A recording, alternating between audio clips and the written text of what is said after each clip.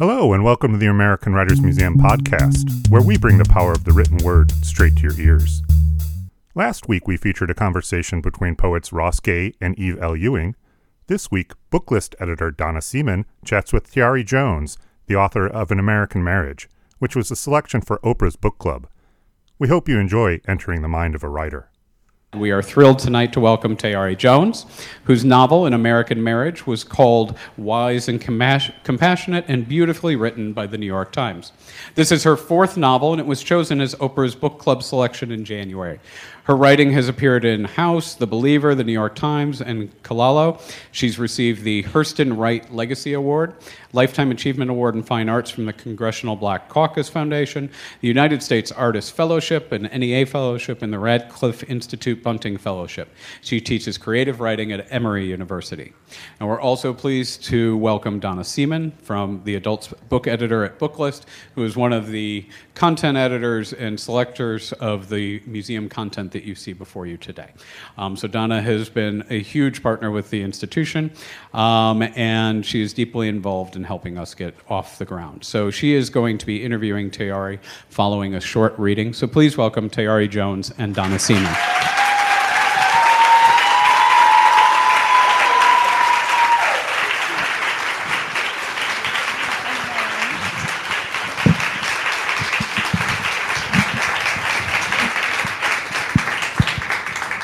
Hi.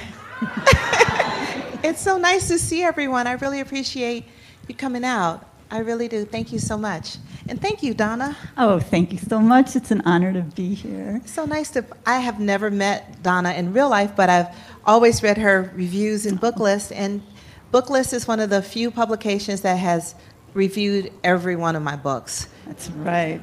We know a good writer when we find one. Thank you.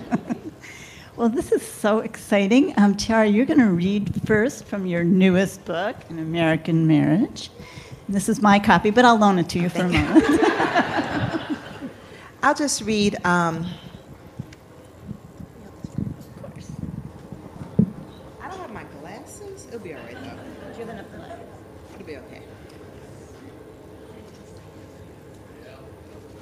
Do you want to? I can loan you some.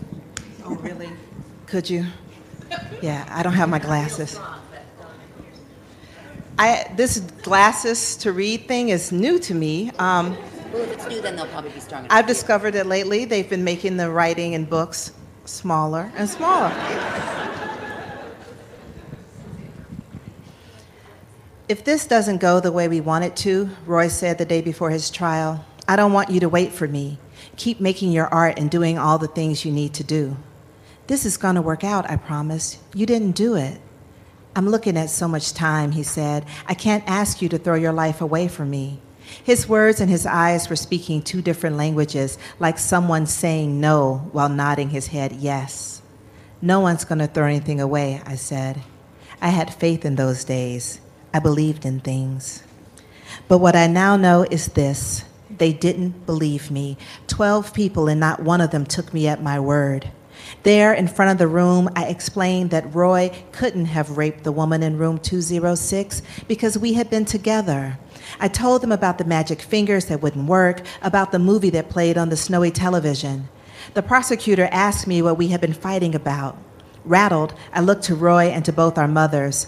Banks objected, so I didn't have to answer, but the pause made it appear that I was concealing something rotten at the pit of our very young marriage. Even before I stepped down from the witness stand, I knew that I had failed him. Maybe I wasn't appealing enough, not dramatic enough, too not from around here.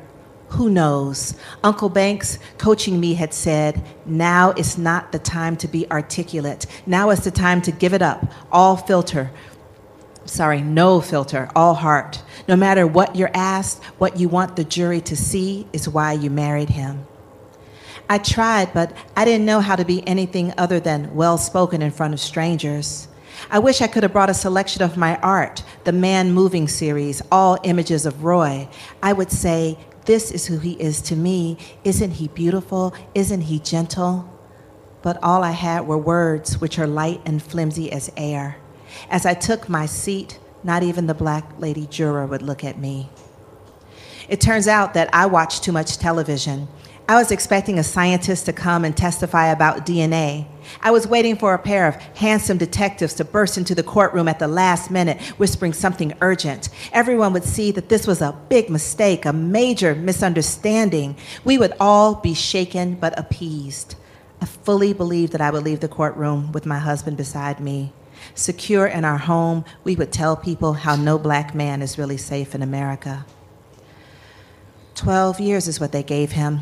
We would be 43 years old when he was released. I couldn't even imagine myself at such an age.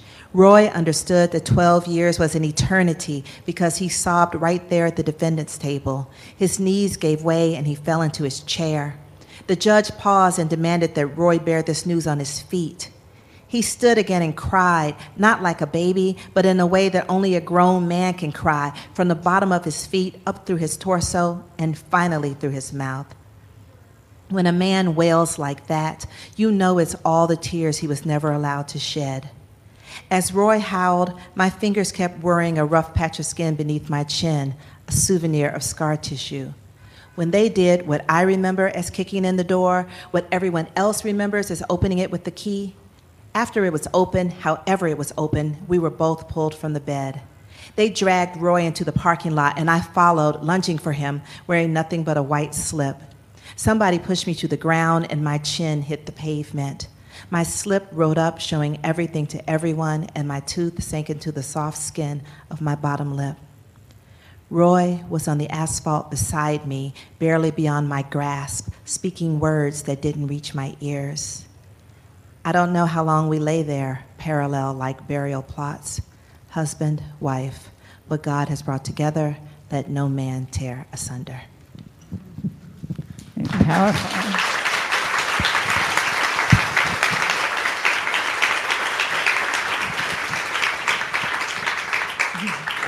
Thank you so much. So you get a sense of the power of the voice. That's Celestial, one of the characters. But I'd like to begin by talking about the distinctive voices in this novel. How did you craft each one? And how did you make them, we both get their thoughts, as in that case. We hear them speak, and they write letters. Well, I started writing this novel. I had a fellowship. I went to Harvard for a year to research mass incarceration, because I wanted to write a novel. I had written other novels before, but they were really me sorting out my own emotional landscape. And I felt that it was time for me to turn my eye, more outward instead of looking inward.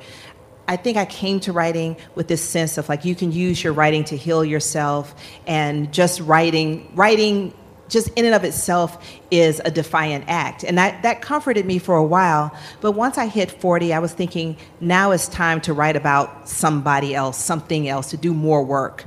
So I went to Harvard to do this research on incarceration, and I found out all these terrible statistics. Like the US is 5% of the world's population, but we have 25% of its prisoners. 1 in 28 kids in the US has a parent in prison. It's the prison population has risen 300% in 30 years. No, 500% in 30 years. So I was learning all this, but I didn't have voices in my head. I didn't have characters talking to me. I had problems keeping me up at night, but not characters talking to me. And for me to write a novel, I have to have a story. But because, I'm a writer, not an activist. But I feel like when you say I'm a writer, not an activist, it sounds like you're saying you don't care. But it's just like that's not the way that I can use writing to make a point. And so I went home to Atlanta, and I was in the mall. And I heard a couple arguing. And I heard the woman say, "Roy, you wouldn't have waited on me for 7 years." And I looked at him, I looked at her, and I said, she's right. He would not have waited on her for 7 years. But then he turned back to her and said, "I don't know what you're talking about. This wouldn't have happened to you in the first place." And I thought, that's probably right. It wouldn't have happened to her in the first place. And when I feel that I have two characters that both have a point, then I know that I can write a story. And that's how I came to write a story about a young couple separated from his incarceration and what happens when he gets home. And that's how I came to decide to use those voices. Such a powerful story, and just shows you how writers, your antenna are always up. You're always open to experience. So instead of writing directly about prison, you take this they're newlyweds, really. They're very young. They've only been married 18 months. As she says, her daddy was still paying for the wedding when it happened. And they're facing this terrible separation. And the next section in the book is all letters between the two of them. And it's an incredibly poignant approach. And you watch the changes. The letters get shorter and shorter. What they have to say to each other gets tougher and tougher. So it's really, almost like a lab experiment on a marriage. What happens when you can't be together and soothe each other in person? And I wonder if you could talk a little bit about writing those letters and, that sort of epistolatory novel form.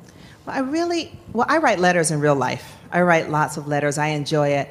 But when I was thinking about this couple, I felt like letters was a perfect way to show, like he even says, he's looking at the paper and pen, and he says, I'm looking at this pen thinking, this is all I have to be a husband with.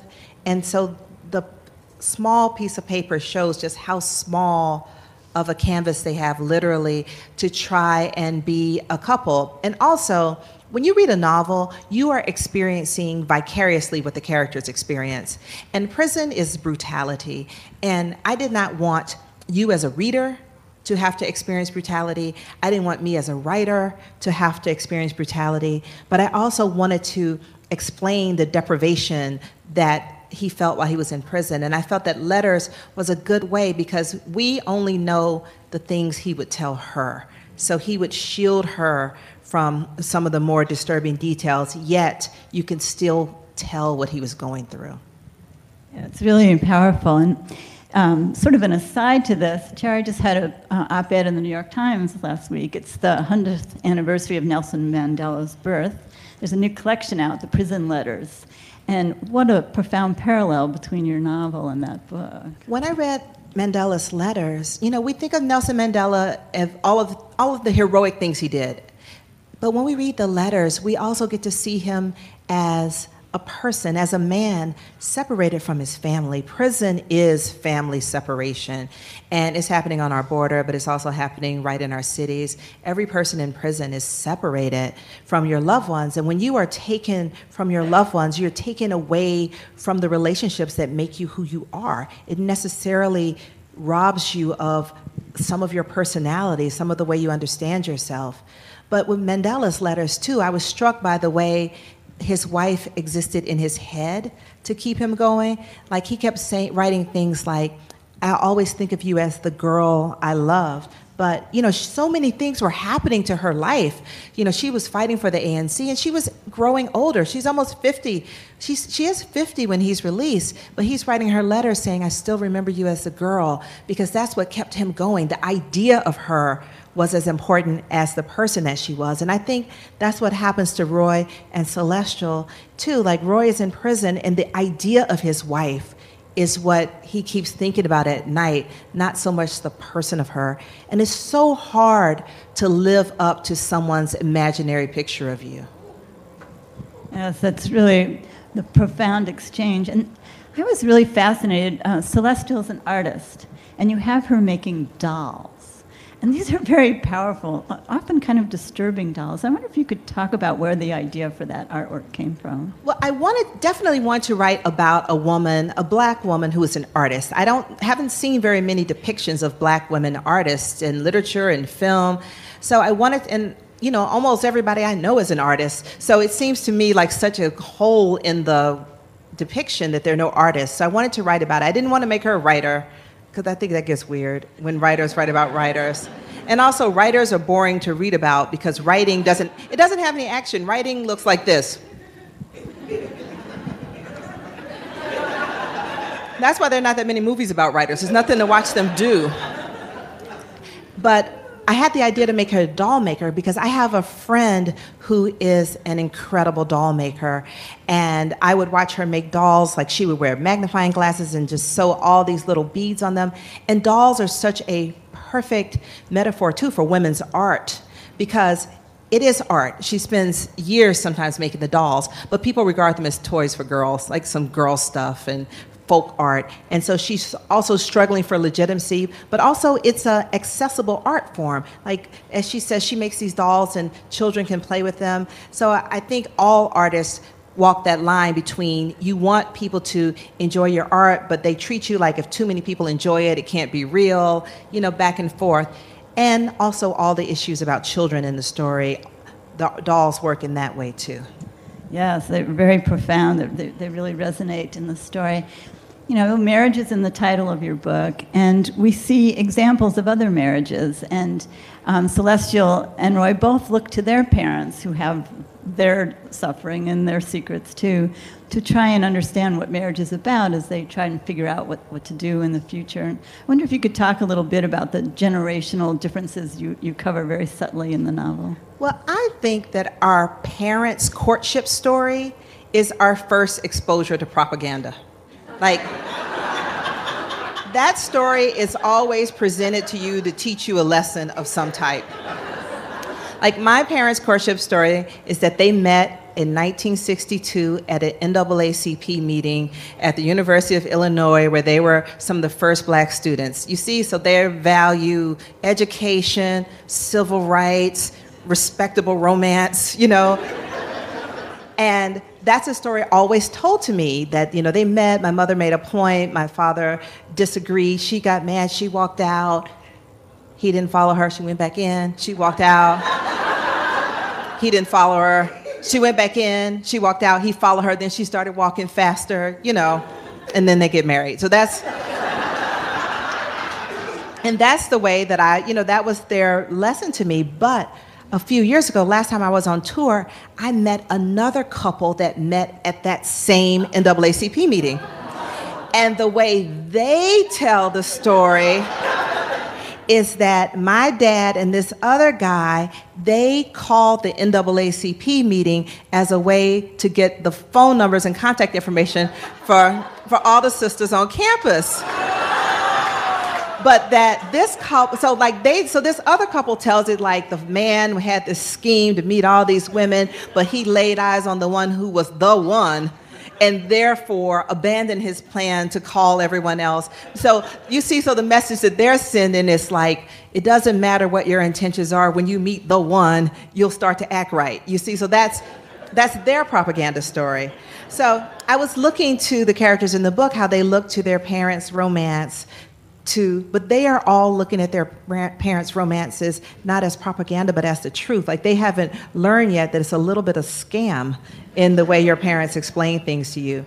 But I think the main generational difference between the parents and the children it's something that I feel happens not just in questions of romance, which is, how happy do you expect to be?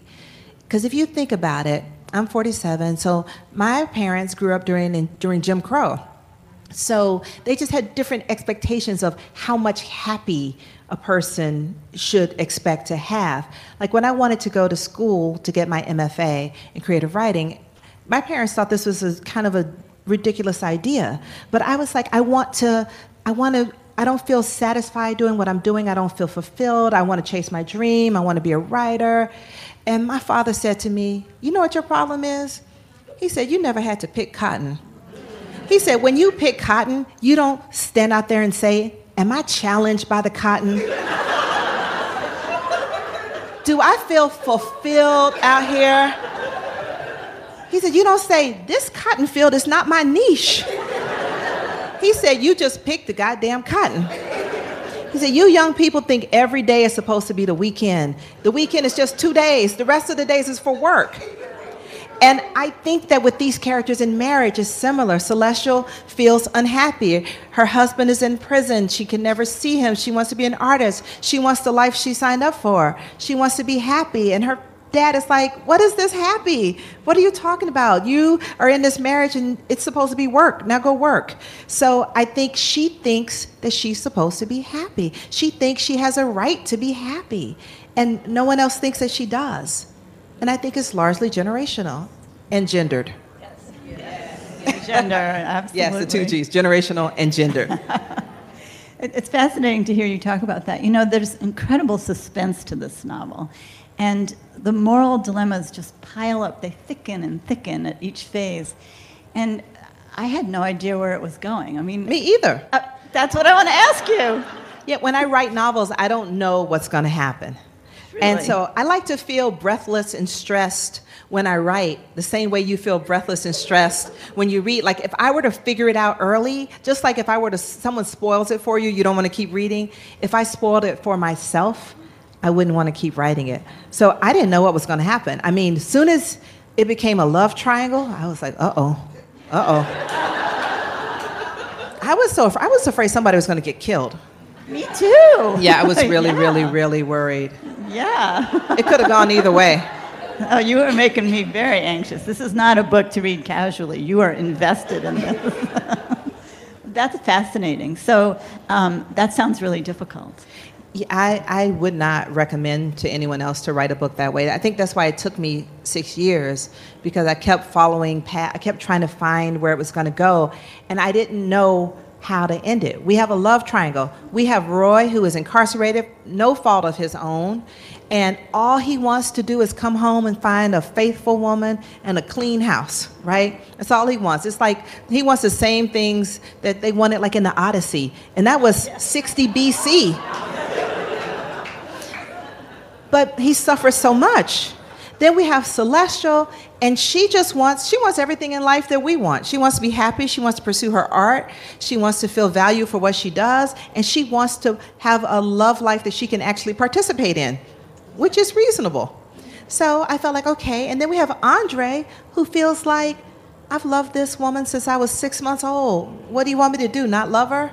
So I had these three people in this love triangle, and I had to figure out what could I do for all of them. I felt equally attached to all of them, and it took me 6 years to work it out, but I'll tell you what I realized. I realized that I was allowing Roy to drag me through this story. Roy thinks the question of his life is how he can get back what he's lost. He feels like he's lost his job, he's lost his car, he's lost his house, he's lost his woman, he's lost his mother. So he's going to everyone in his life saying, what can you give me that I've lost? Can you help me? Can you help me? But what he's lost, I realized, is his citizenship. And by that I mean he's lost his citizenship in his own life. We are citizens of our own lives, of our communities, of our country, by what we can give back. You join a community by giving to that community. And he didn't realize that he could give anyone anything. And I didn't realize that he could give anyone anything. And that's why I was stuck kind of on this hamster wheel, because in light of what he suffered, he can never get back the material things he's lost. And I realized that what he can get back is emotional, which is realizing that he has something to offer another person.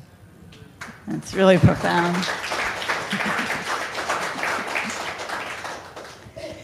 So here we are in the American Writers Museum. You've spent 6 years writing a really magnificent and beautiful novel. Thank you. You're a professor of creative writing, which is hard work also. And I'm wondering if you can tell us who some of your founding writers are. Who's inspired you? I know you started writing as a very young girl. I wrote as a child. You know how you, like little child, you write books and you staple them. But I didn't know that I could be a writer. I didn't know that was something available for me to be. And I honestly think part of it is because I was a girl. And as a girl, a teenage girl, I felt like the only question anyone was asking about me was, are you nice? Are you a nice girl? Are you polite? Are you well behaved? Are you not chasing behind boys? And if you say, oh, I like to read a lot and I write things in my little journal, people think it's about your character. No one ever said to me, well, what are you writing? What are you reading? Talk to me. Like, it wasn't coded as me being an intellectual. It just meant I was nice. And I think that's a grave disservice we do girls and all that. It's just the only question is, are you nice? Does your mother have to worry about you getting in trouble? But when I went to college, I went to Spelman College in Atlanta, and I met a writer. She was my teacher. Her name is Pearl Clegg. And I was a kid. I was like 17, and I took a class from her. I forged my advisor's signature because underclassmen were not allowed. But I felt like I had to take this class. And I sat there, and I have to say the advisor found out and called me in, but I will be grateful to her forever because she didn't make me drop the class.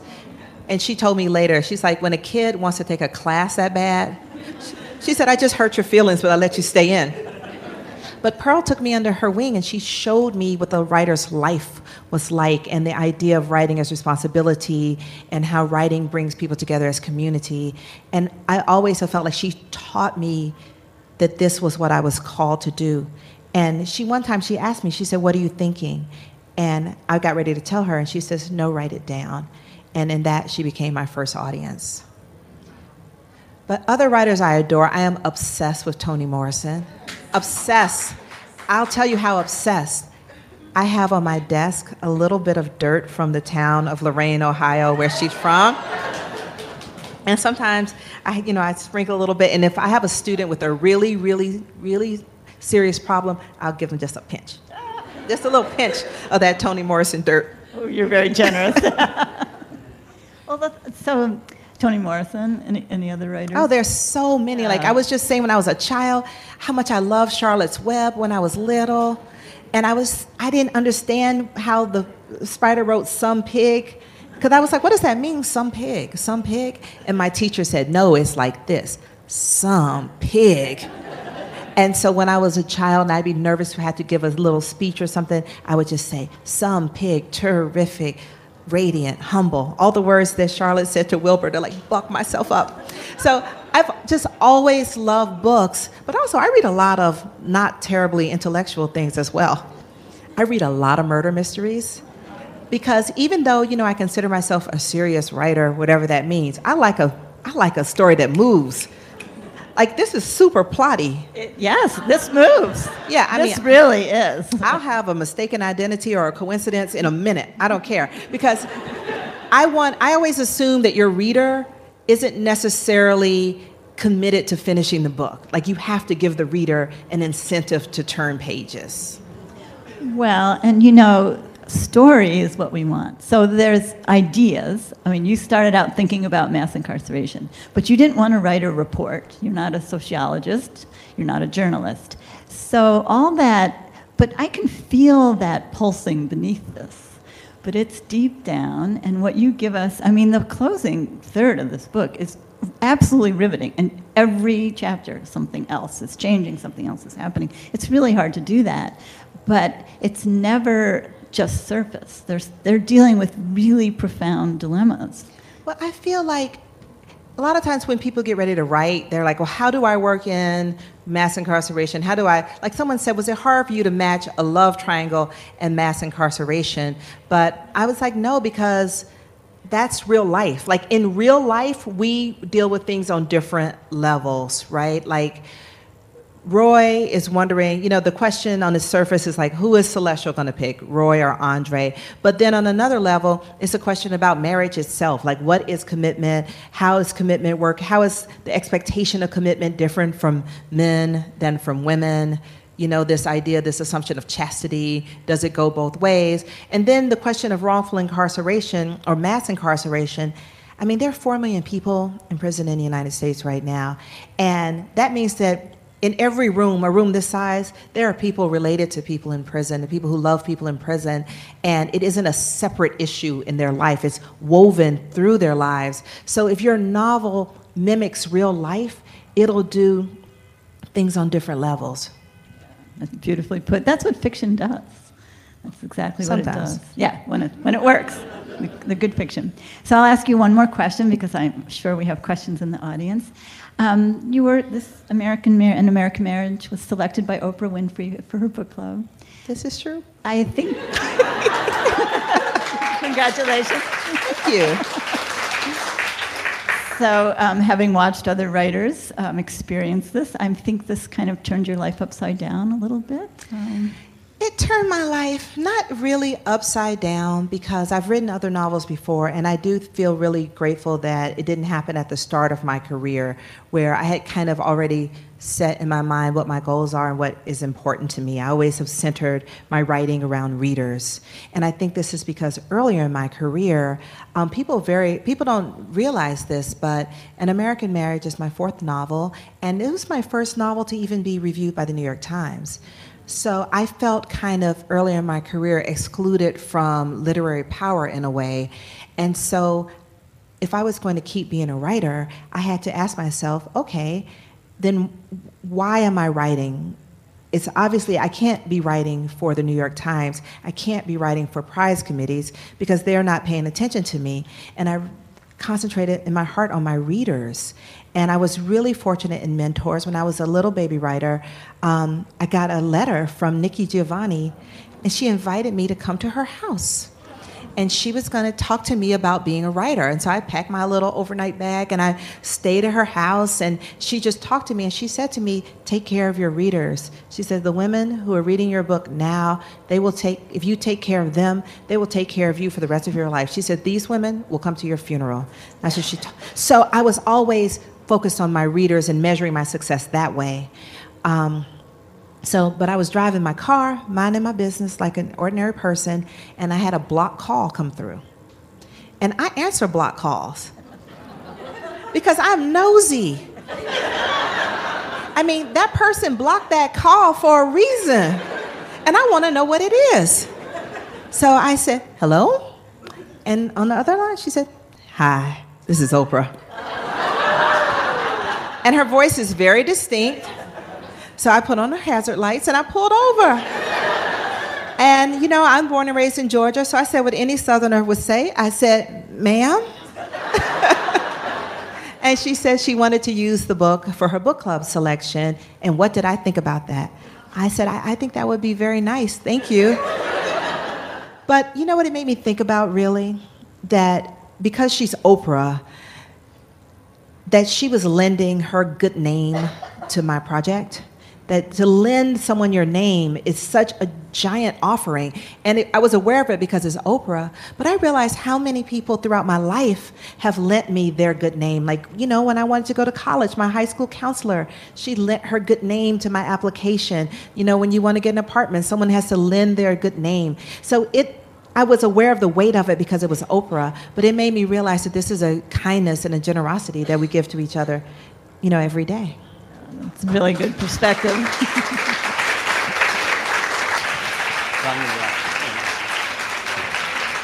So thank you all very much. Thank you, Tayari.